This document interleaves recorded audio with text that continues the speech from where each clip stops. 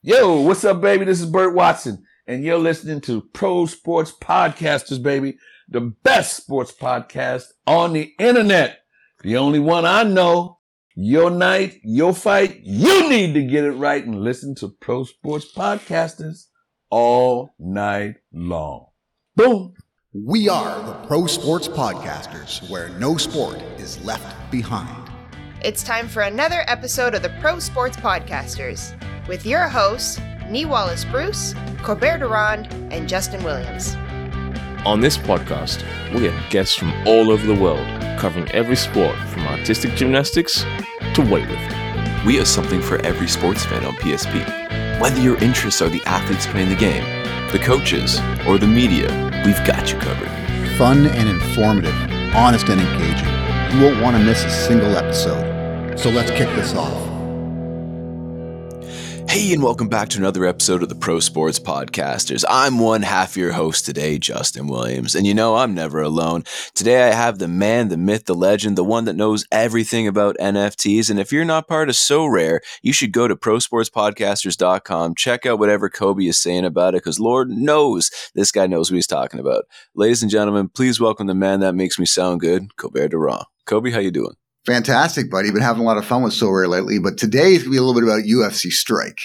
A little bit. Oh my God, this whole conversation is about it. We have a guest today, ladies and gentlemen, who when I found out we got this guy, I was like, there's no way you're talking about that guy. Like, it's a different guy, right? Because I'm a UFC fan since Kobe introduced me, man. I've learned about Chuck Liddell. I obviously listen to Joe Rogan's podcast. I'm a huge fan of Glover Teixeira. May his career, obviously, he just retired, but you know, he was the oldest champion, or one of the oldest. Ladies and gentlemen, please welcome the man that actually got to corner this gentleman. Ladies and gentlemen, the man that I am so happy to talk to and an honor to have in this podcast, John Heckelman. John, how you doing? Hey, I'm good. Thanks, man. I'm good. I'm just a karate guy, you know, just living like I'm a cross between probably Mr. Miyagi and Richard Simmons, and I just that's my lot in life.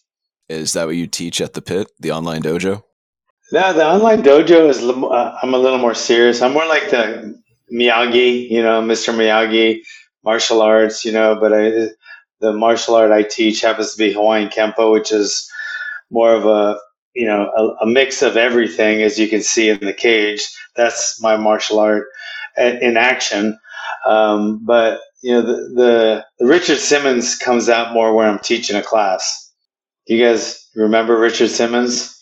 I don't, but maybe. Oh my God. I do. Justin's How young is this guy? Justin is a youngster. Oh my God. Yeah, I'm just a baby. Okay, you gotta later when we get off this, go do YouTube and check out Richard Simmons. Anyway, what else we got? Moving forward, you cornered Glover Teixeira on the most recent UFC event. Can we talk about that real quick? Like, what was that experience for you? Every one is the same but different. This one was a hard one to watch, you know. Mm-hmm. It was hard to watch for a lot of reasons. I hate to see my guys fighting and getting hurt at all, much less, you know, hurt a lot. He was, you know, he was cut a lot, and it was hard to watch that. You know, at 43, he just, you know, he kept coming back and coming back. So tough. You know, you don't lose your toughness with age, but you do lose a little bit of speed. And he just wasn't there, you know, and it was hard to watch and let it keep going. But it's a tough sport. You got to realize that as a coach, you know. I like to stop fights when my fighters get hurt, and this one, you know, for a lot of reasons, wasn't. It was, you could tell he was getting hurt, but he wasn't. It was mainly, a lot of it was superficial, even though, you know, there's a lot of blood, but. So it was hard to watch. It was hard to watch and not throw in the towel or stop it. And that was, you know, and then when it was over, I was glad it was over and he's okay. And so it's a whole thing when you corner a fighter, especially when you're that close. I had Glover since 2002. So I've had him for over 20 years. And when you have a fighter like that, it's kind of like family, you know, a lot like family. Yeah. And, you imagine watching one of your kids get hit. He's the same age as my daughter, you know.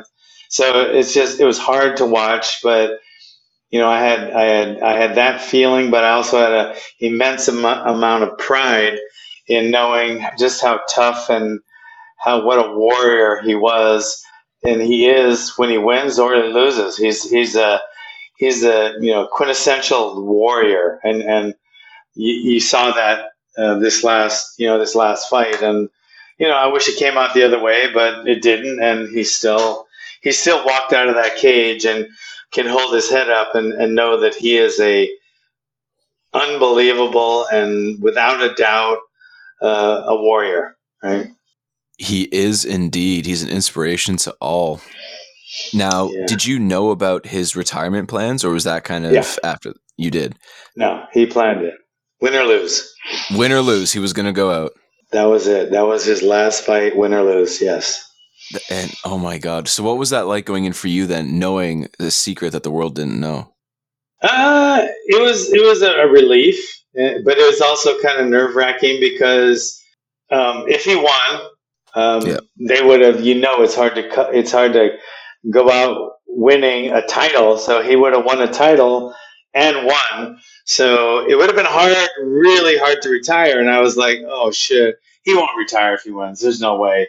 Mm-hmm.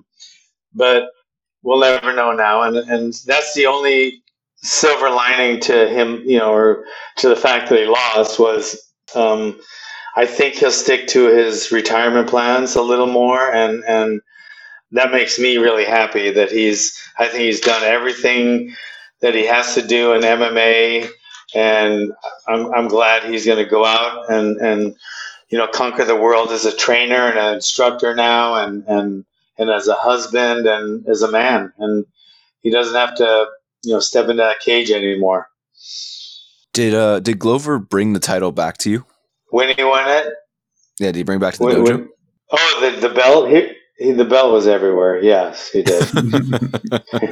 Everybody does it. At least he didn't wear it around like Tito used to. But I love Tito. But it's kind of a WWE thing. But Glover did. He let everybody see it and touch it, and he's Glover's he's like the Pied Piper. With kids, he's like kids love Glover, and it was amazing having him there, as it was with Chuck. Chuck was he brought the title back, and he brought his belt around all the time too. So my students are lucky. They unlike most martial arts schools, just a regular martial arts school, we start at 3 years old. I mean, we have kids, we got adults, we have belt programs, we have Christmas parties, Halloween costume contests, Easter egg, coloring contest.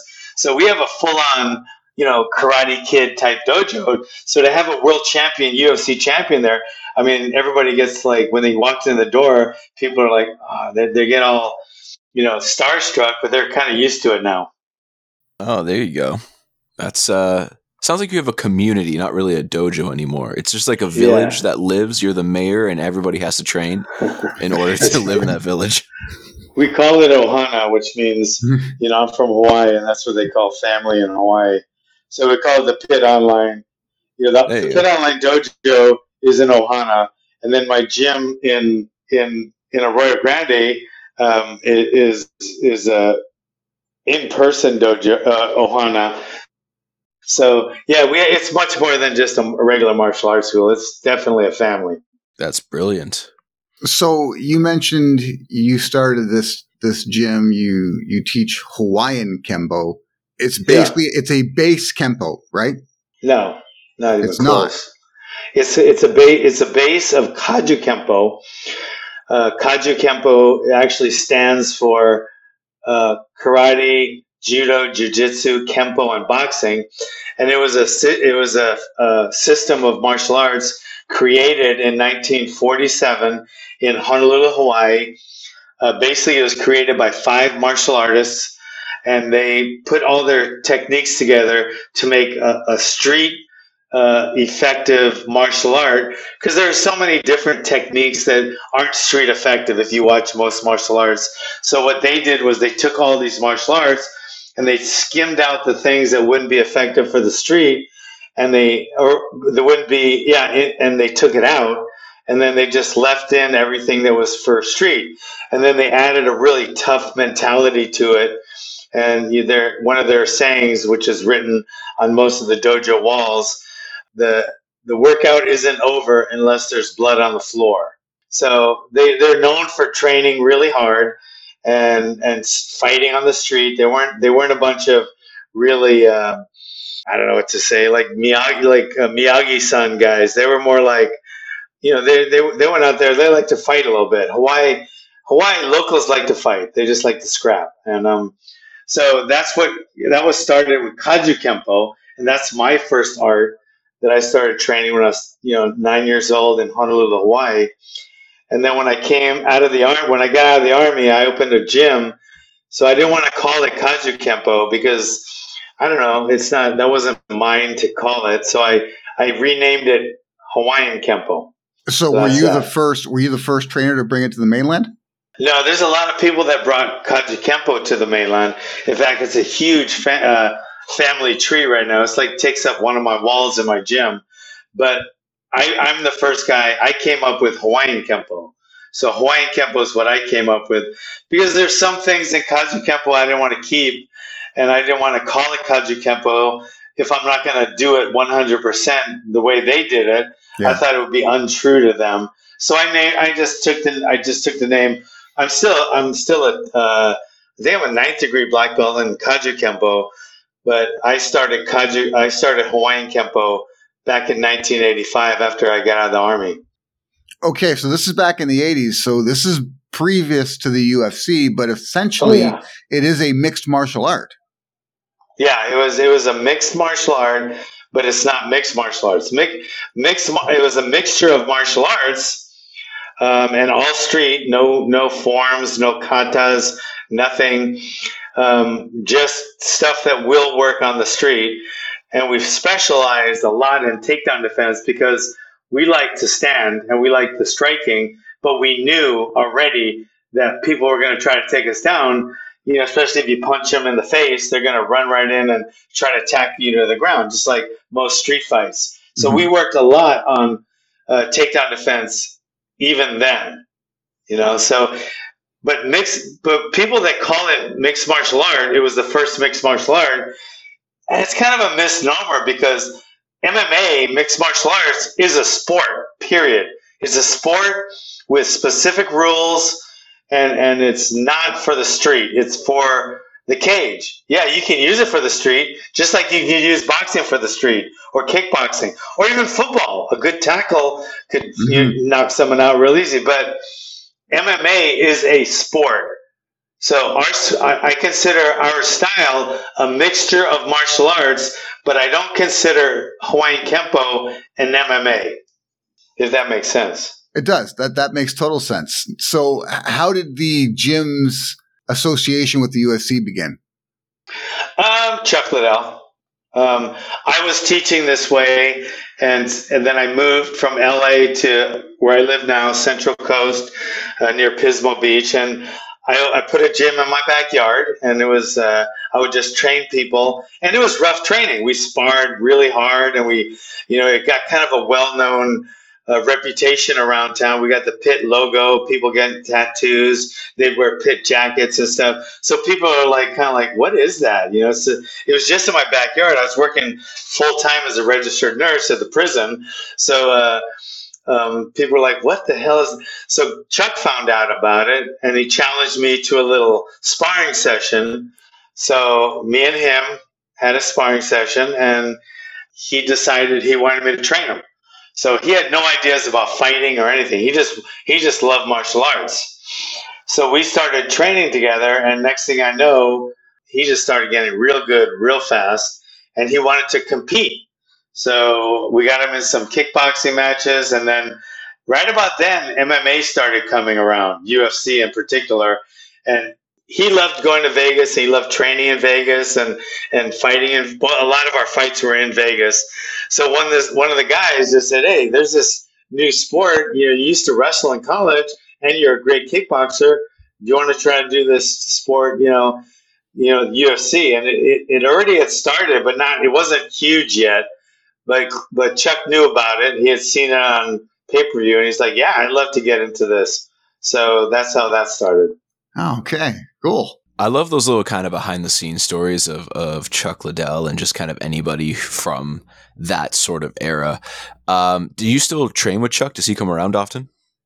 No, we not really. He doesn't. He probably trains, and I actually helped him set up a gym in his garage, and that's pretty much what he does now for training. Or he'll, go around and do appearances and work out at different places. But no, he actually lives in L.A. I just went to his birthday party in December. Was his birthday, and we talk on the phone and stuff. But he'll come up here once in a while. We'll go hiking, but.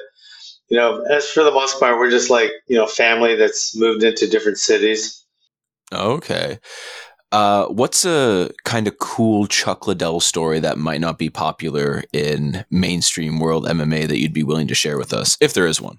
Oh, there's a lot about Chuck. Good. Chuck was a bouncer and a bartender, actually, when I met him, a bouncer and a bartender. He was a bartender.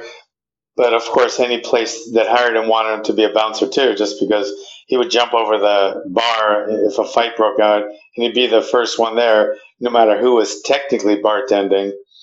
But one day, a bunch of Navy SEALs were in town and started a ruckus at one of the bars, and Chuck jumped over the bar, and I can't remember the guy. I think the guy was one of the well-known, Navy SEALs, because there's a lot of Navy SEAL movies and shit that came out. But he jumped over the bar and he cracked one of them in the face. I can't remember which one it was, but that was one of the old stories. Then everybody, they came in later because the Navy SEALs did so much war hero stuff. So the Navy SEALs are like, they're like gods. You know what I mean? But there was that one day. They came and picked on started a fight in the wrong bar. There you that's go. One of them.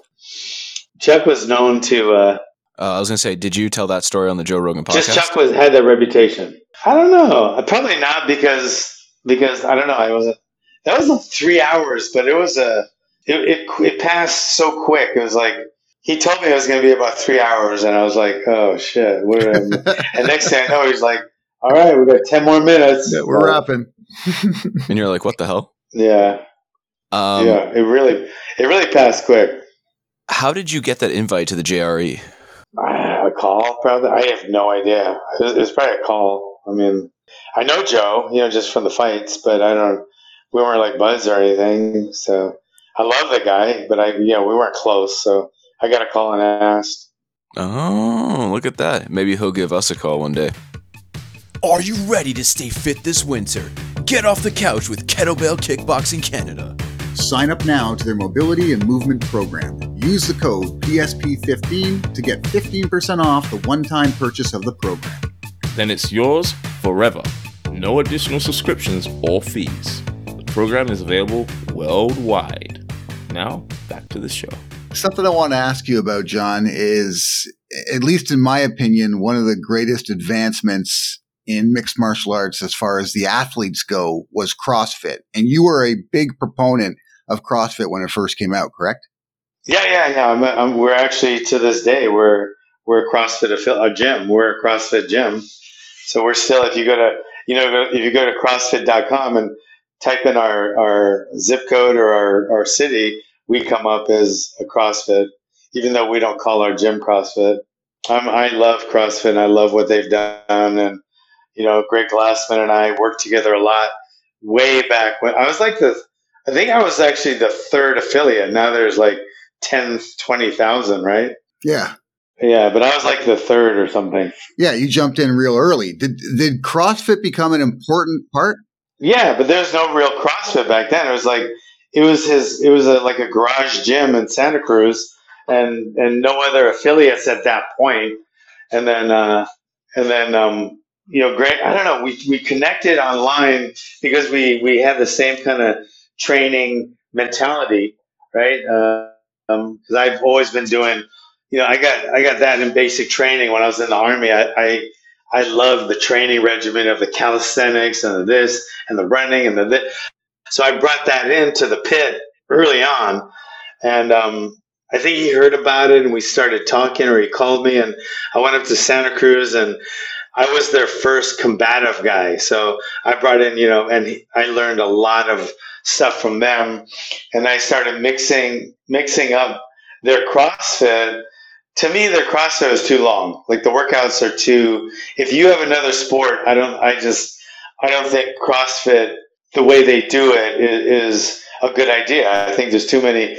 You're going to get injured and you're going to overtrain.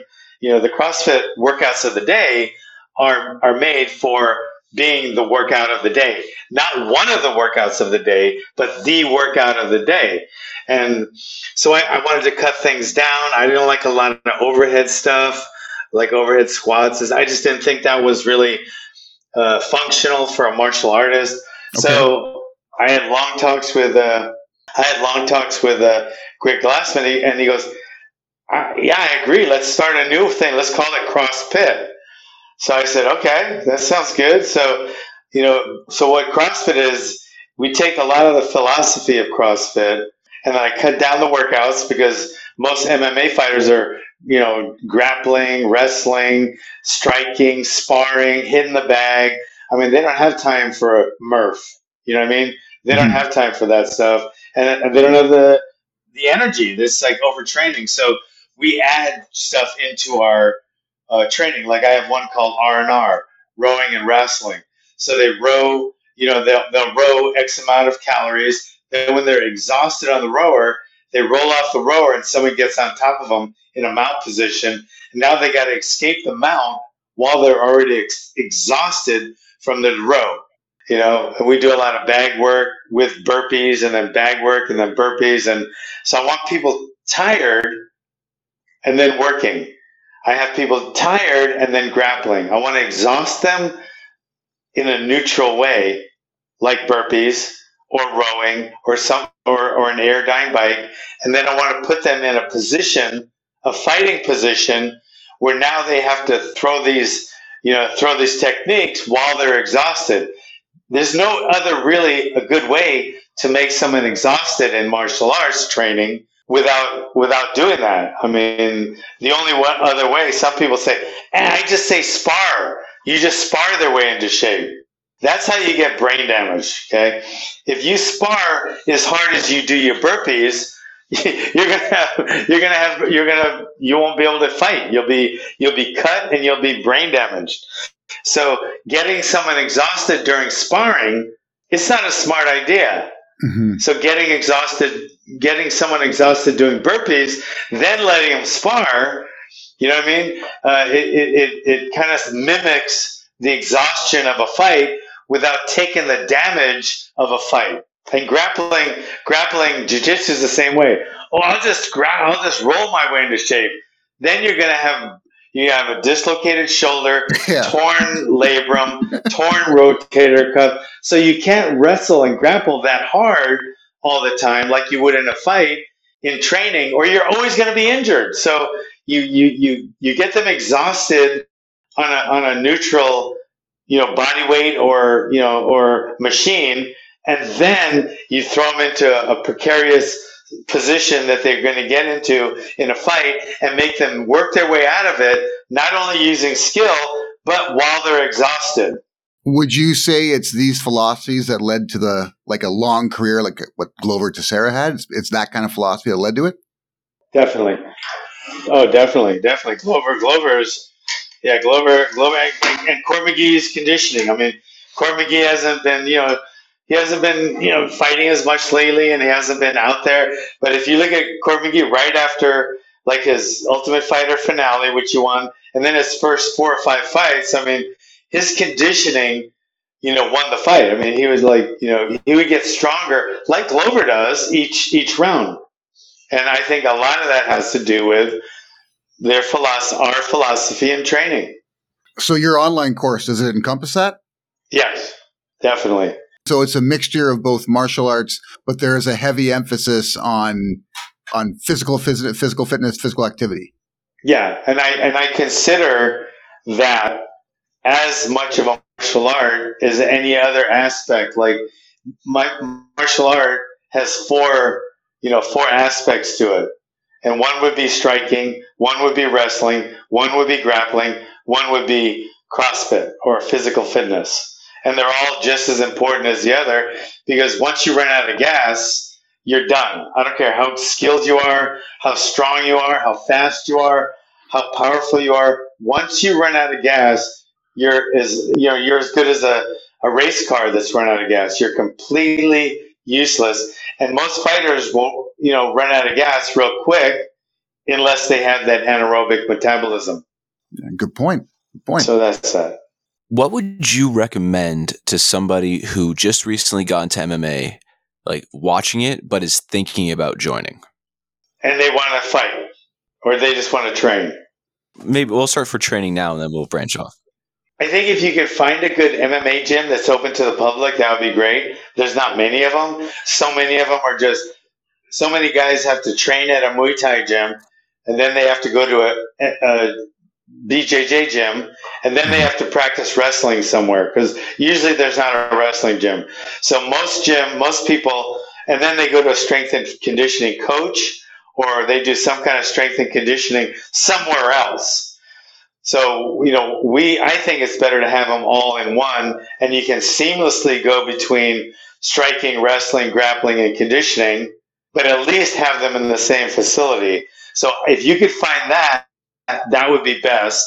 And if you can't, then you would have to train specifically and separately Muay Thai, and then BJJ, and then maybe work on your takedowns and takedown defense online, or find a gym that does it.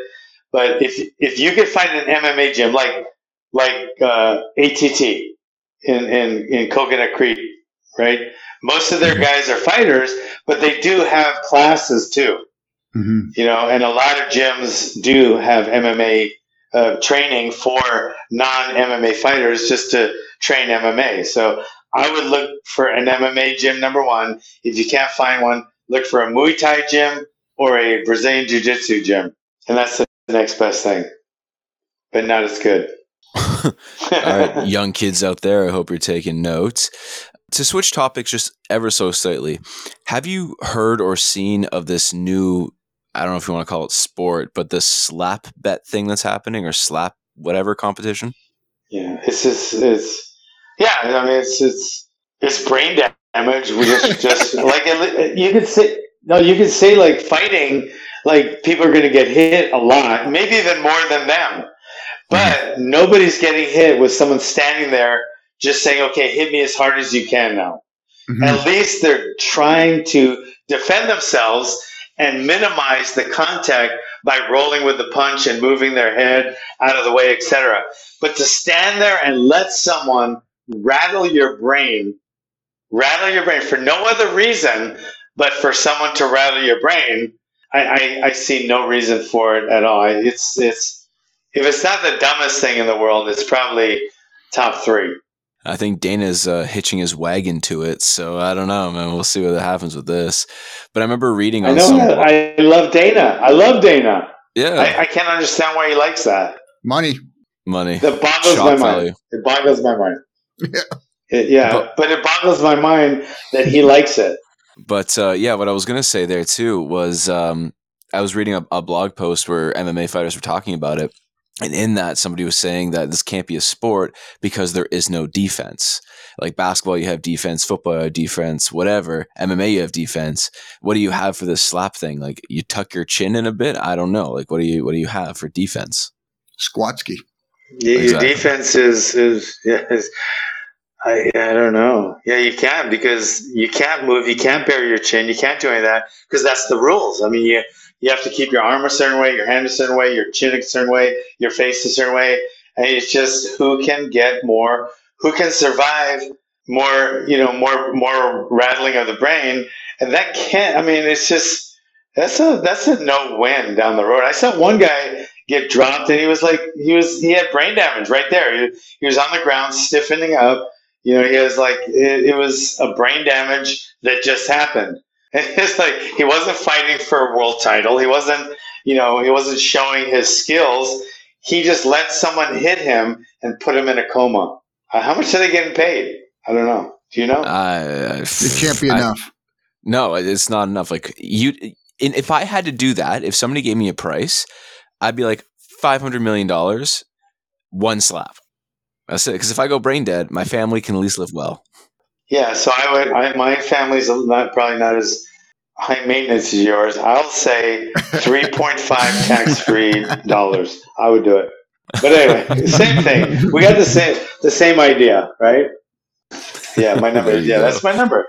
3.5 tax-free, under the table. But yeah, it's crazy. I don't understand that sport at all. But with that said, yeah, let him know. And if I talk to him, I probably won't, because I love Dana. We have a good relationship, and I don't want to blow it by putting down his slap fighting contest. Wow, I can't imagine. I mean, how do you train for that? How do you train for it? Seriously, you don't. You drink. I mean, that's how you train for it. Yeah, I don't know. Anyway. Okay, I was going to say, apparently having a beard is supposed to help you absorb a certain amount of punishment. So there you go, Justin. You got a beard. You're good. You're good.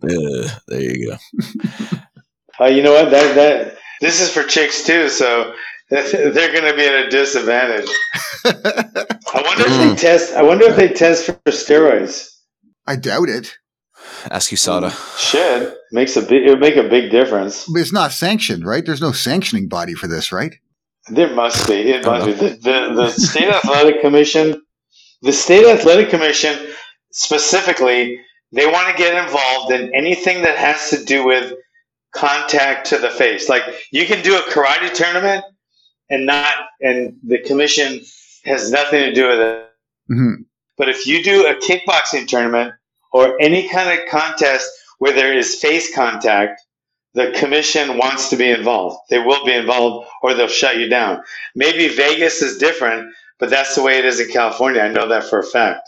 Okay. So I don't know. Well, enough of that. I don't want to talk about slap fighting.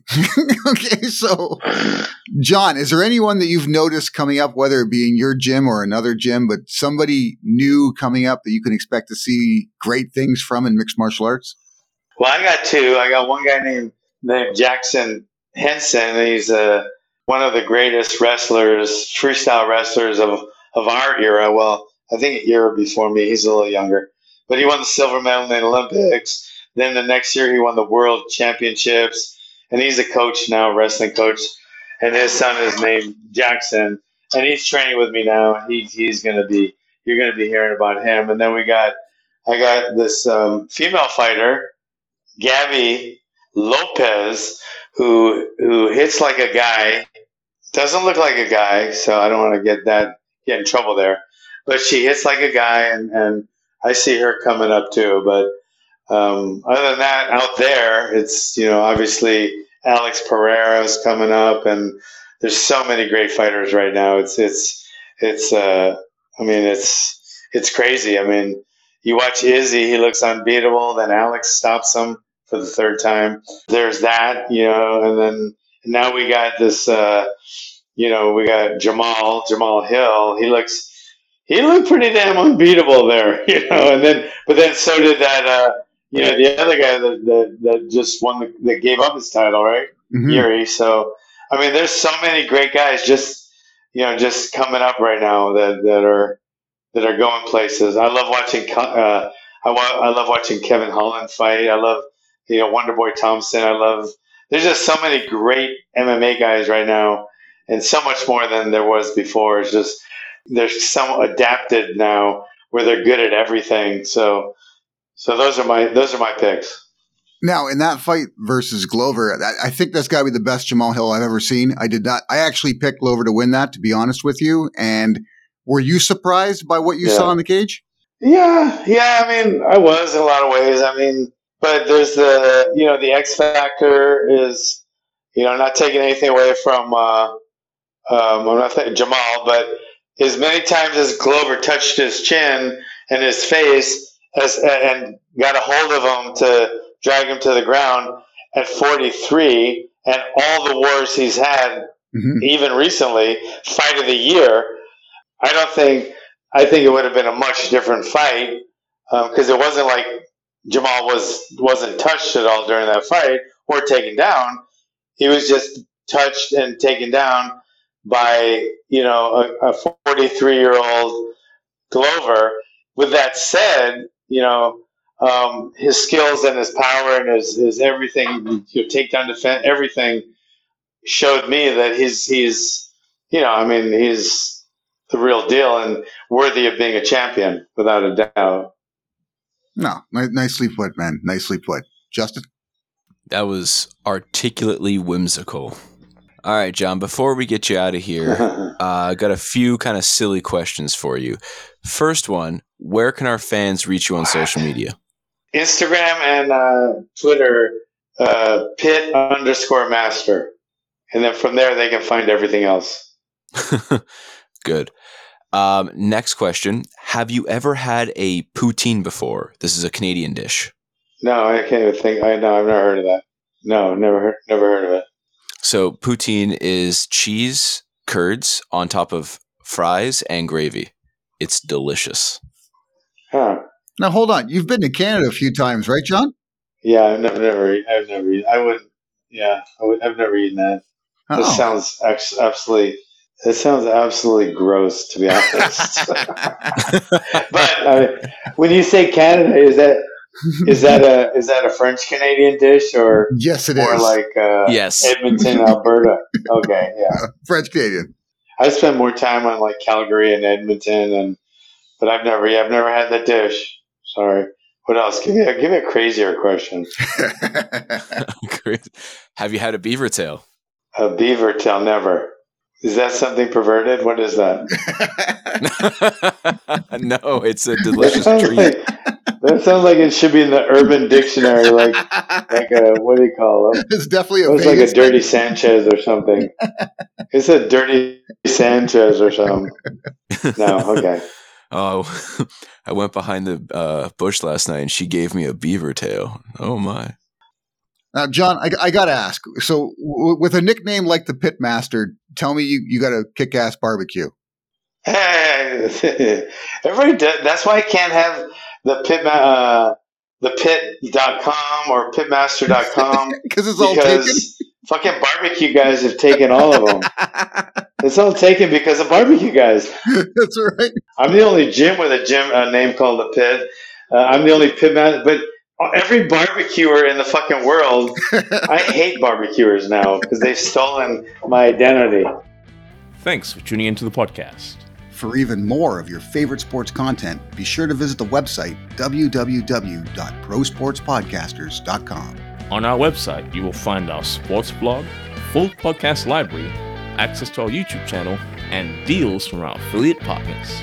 You can also sign up to become a PSP Insider and get exclusive access to our insider tips, sponsor giveaways, and insider newsletter.